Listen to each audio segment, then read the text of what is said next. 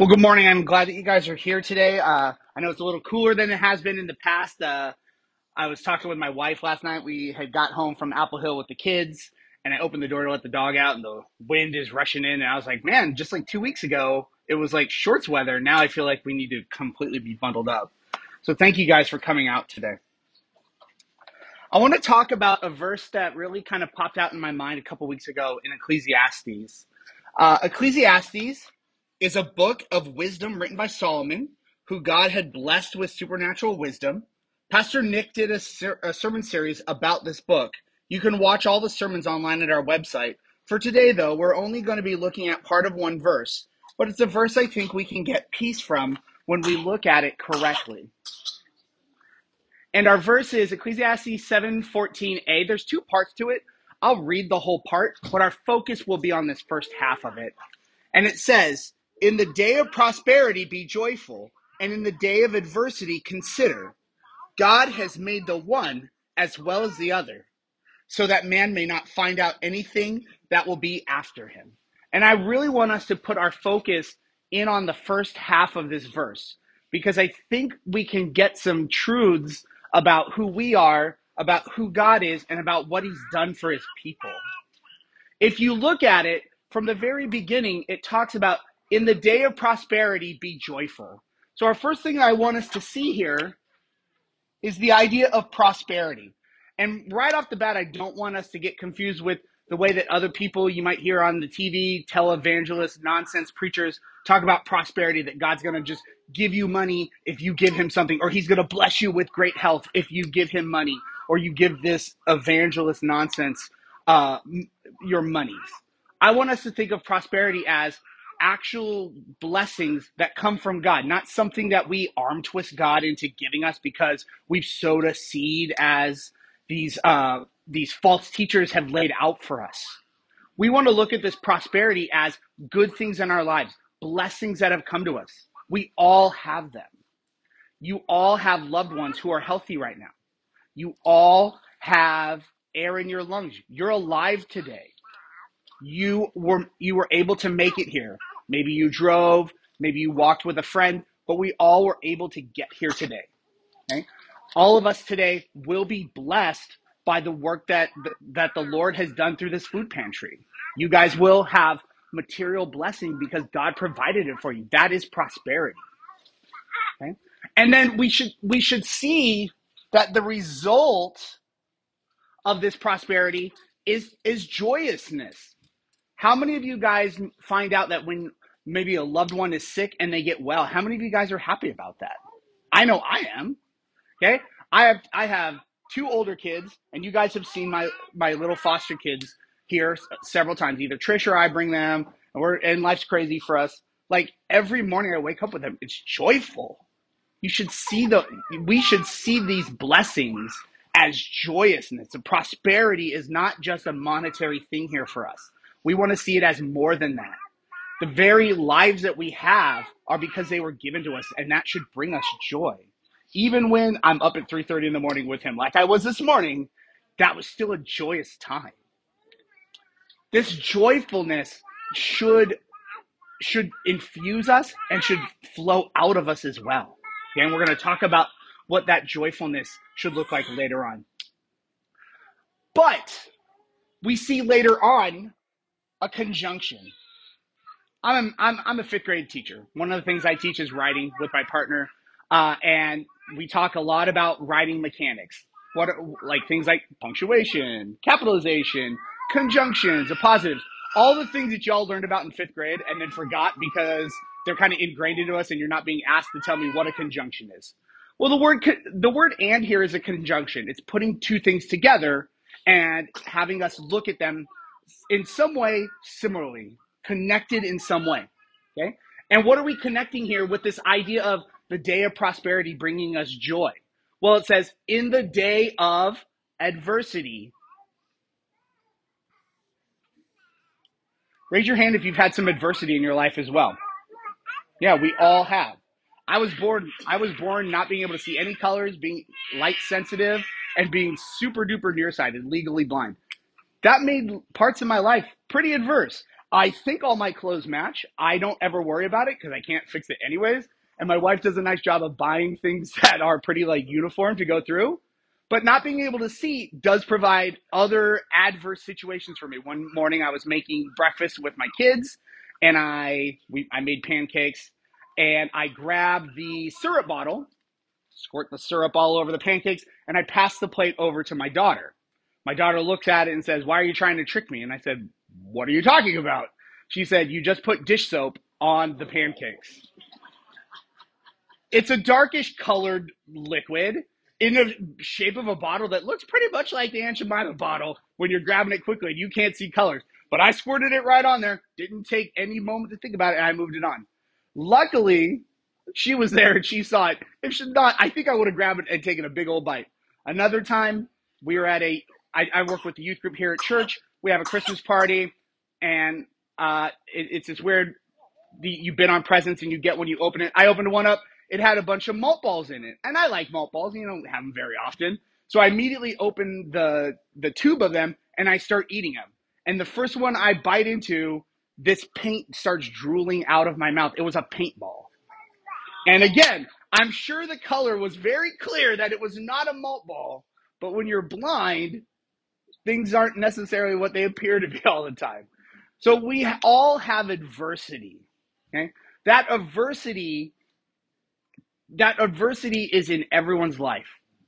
How do we deal with that? How do we look at that adversity? If you looked at, again, if we go back and we view these false preachers on TV who talk about prosperity and God wants to just bless you, and if you give him something, then you really have it over him and he's got to give it to you. They don't ever think about adversity in the same sense. But we need to see that today. Okay?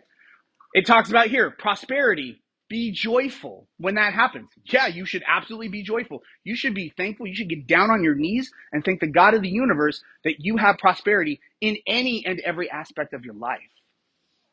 But when adversity comes, it does not get, notice we have prosperity and adversity. We would look at those here as opposites.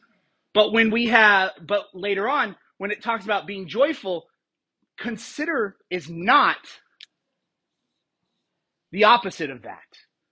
If it were up to us and how we write and how we feel, we might say, in the time of adversity, be angry, be sad, be frustrated. But that's not what God's word tells us. God's word tells us something else, something deeper, something real. It says what? It says, consider. It says, life stinks right now. I don't know that I'm going to have enough money to put gas in my car. Raise your hand if that's a worry. It is for me. Okay? Raise your hand if you're not sure that you can get food on the table 100% of your time. I think about that. I grew up very close to the bone. We lived off of help from food pantries. I know that feeling. I remember when the food pantry boxes would come, we'd put it in the shelf and I'd think, man, this is what the rich people are feeling like right now.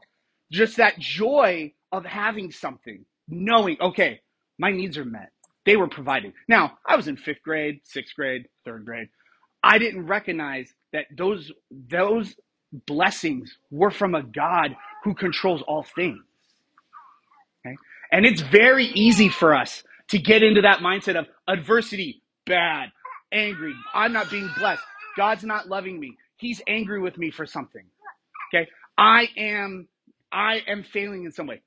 That could be, but that's because we come to the word consider. We have to take stock and think about a few things. And it tells us, what are we supposed to consider? It says that God has made one as well as the other.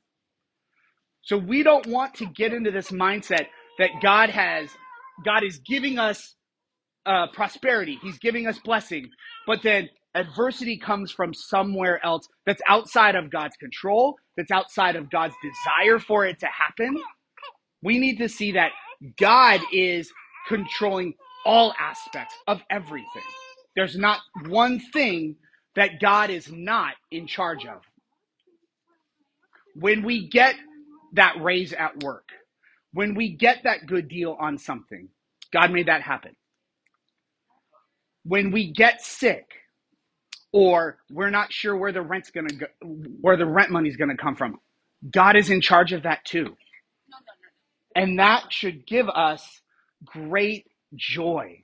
That should give us peace because God, in his sovereignty is God's ability to be the supreme ruler of all things. God answers to no one about anything. He doesn't have to check with any of us about anything. He has all things in his hands to do as he wills 100% of the time. Whether that is prosperity, blessing, whether that is adversity. God, not only is he in charge of it, he has ordained it to happen, and we're going to talk about why. Okay? Consider God has made one as well as the other. We want to see that we do not live in a world that is left up to chance or random things happening. That is not how this world works. There will be people outside of this building who will tell you, oh, everything just evolved, or oh, it just happened, or oh, you had bad luck. No, God controls all things. You're here today, breathing, being alive, because God decided for you to be here at this time. I get to teach today because God's here. These babies live in my house because God ordained it to happen. They might not get to stay forever. God has decided that. What we want to see is, why do these adversities come in our lives? Why does adversity happen? Well, I think there's kind of two paths why we get adversity. One path determines if you are a believer, if you count Jesus Christ as your Lord and your Savior, you've placed your trust in him, knowing that he is the one who lived the life that you could not live. He was perfect when you failed. He was the one who took the punishment that is rightly on your shoulders, and you are his. That adversity comes because it's doing a few things. One, it could be sanctifying you. Sanctifying is kind of this big churchy word that we use to God kind of building us up into being closer to the image of his son. So when you're a young believer, you don't know nearly as much about the Lord as you do. You've walked him for a long time. Your trust in him is at probably the lowest point it will be. As you see God building you up and working on you, you see that the things that you used to do, the things that you used to believe, the things that you used to love, those tastes start to change.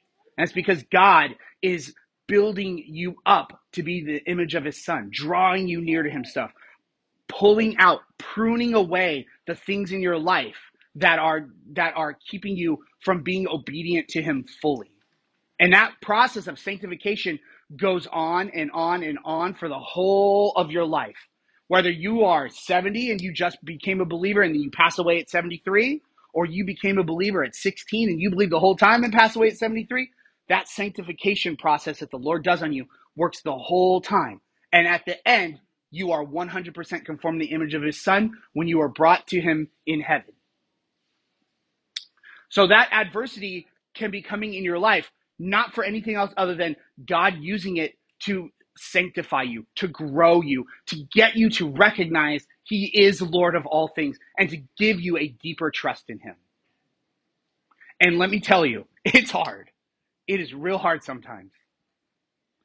God's also, for his children, uses adversity because his people, although saved, although God has covered all of their sins, still sometimes sin. If you've known me for a long time, Pastor Nick will tell you, I am not a perfect person. There are times when I doubt. There are times when I'm angry. There are times when I lash out. My students at Sutter will tell you the same thing. Mr. Kessler is not perfect. And there are times when my sin is in need of correction, and God uses it to teach me, to show me what is wrong, to draw me towards what is correct, to bring me back to focus on him and obedience.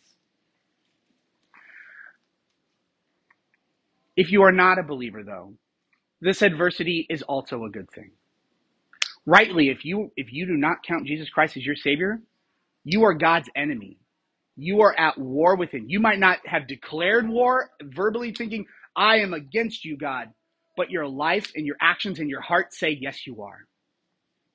And the adversity that God brings in your life can be also what draws you to him.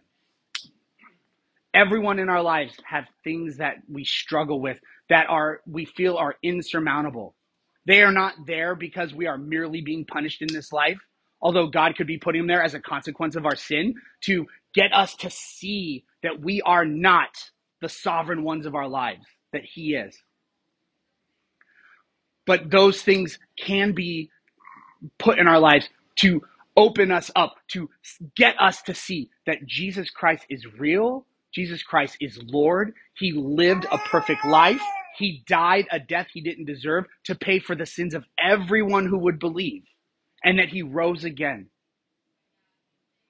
If you are that person where you look at your life, I am not following Jesus.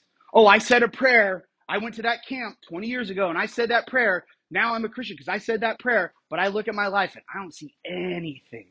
I'm not striving after the things of the Lord. I'm not looking to go to church and to be drawn nearer to his presence. I'm not reading my Bible.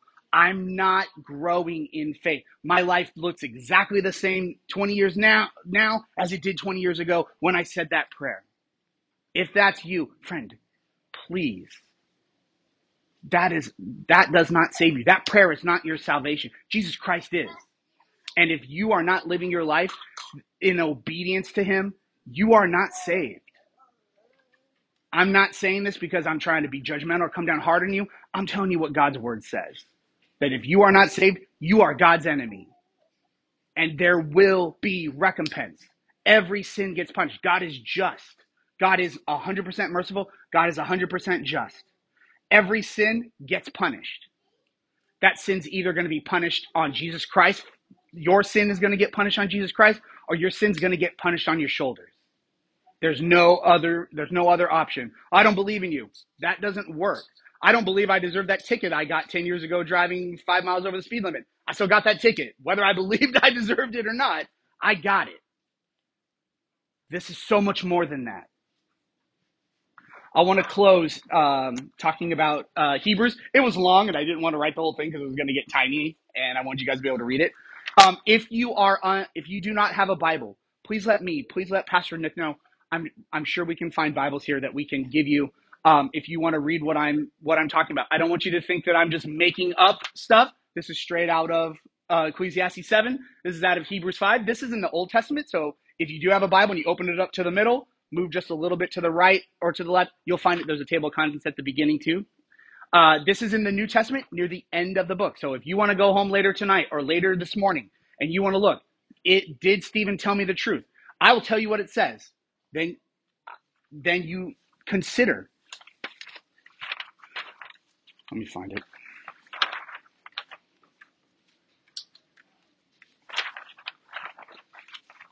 All right.